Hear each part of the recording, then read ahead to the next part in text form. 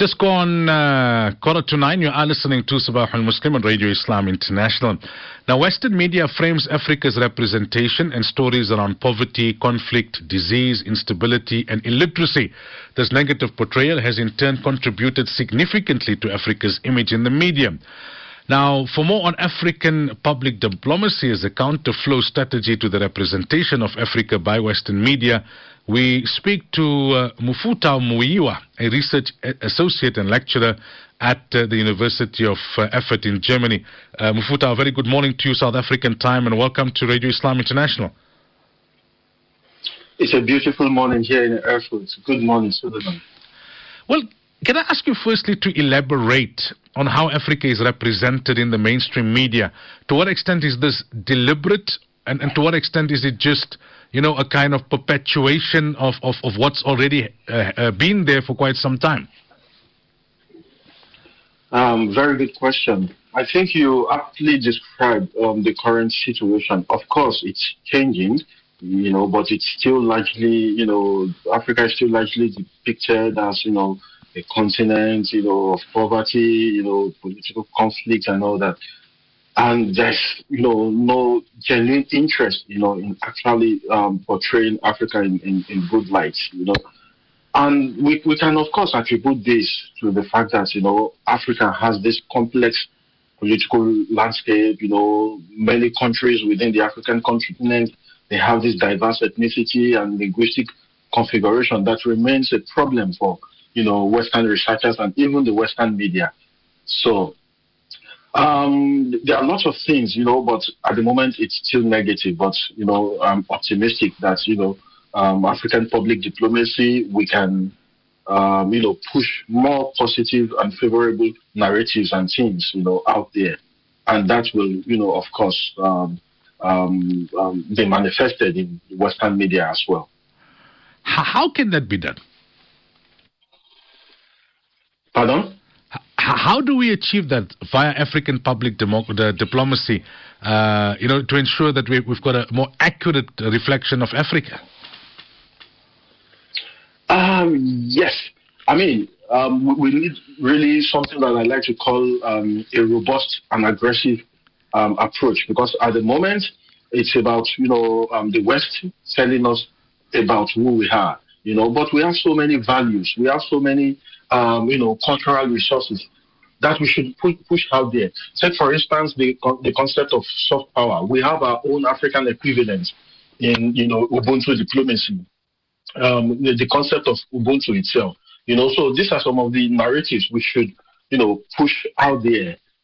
You understand? And, I mean, many Western media today, of course, they have an army of citizen journalists, who are present, scattered across these African countries. But at the moment, it's still negative news coming out from the continent. So with African public diplomacy as a counterflow, we can, achieve a form of decoloniality, detach ourselves, from these Western narratives. We can the Westernized narratives about Africa. We can also promote the richness and cultural diversity of the African continent beyond, the current economic contextualization, because it's still seen as, okay, it's just a case of economic partnership with Africa. We should move towards a form of strategic communication, towards the rest of the world, changing the orientation of the Western media, and the entire complexion of coverage about Africa. So, in a nutshell, we can shift this Western media images, shift the power relations, if we stimulate a greater appreciation of the African continent, its cultural assets, its ideologies, policies, etc., etc. This is what I think.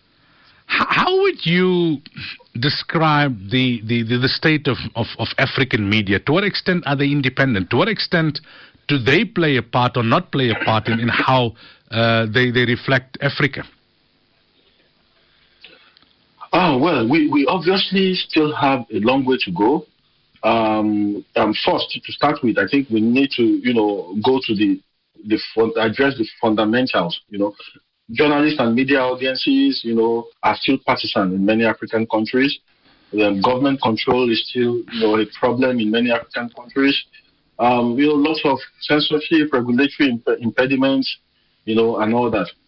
But we must also understand that local, national, and even international news can influence the knowledge, the perception, and appreciation of the African continent.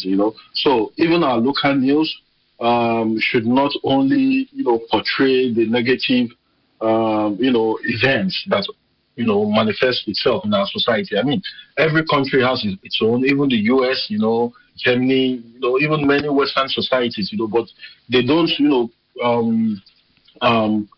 portray too much of this because they understand that news has an element of image cultivation. Okay, so what we can do, I'm saying this from a research standpoint, is to create a conducive climate for media freedom that could transmit this perception that Africa is committed to norms of democracy, rule of law, norms of humanity, and a liberal society.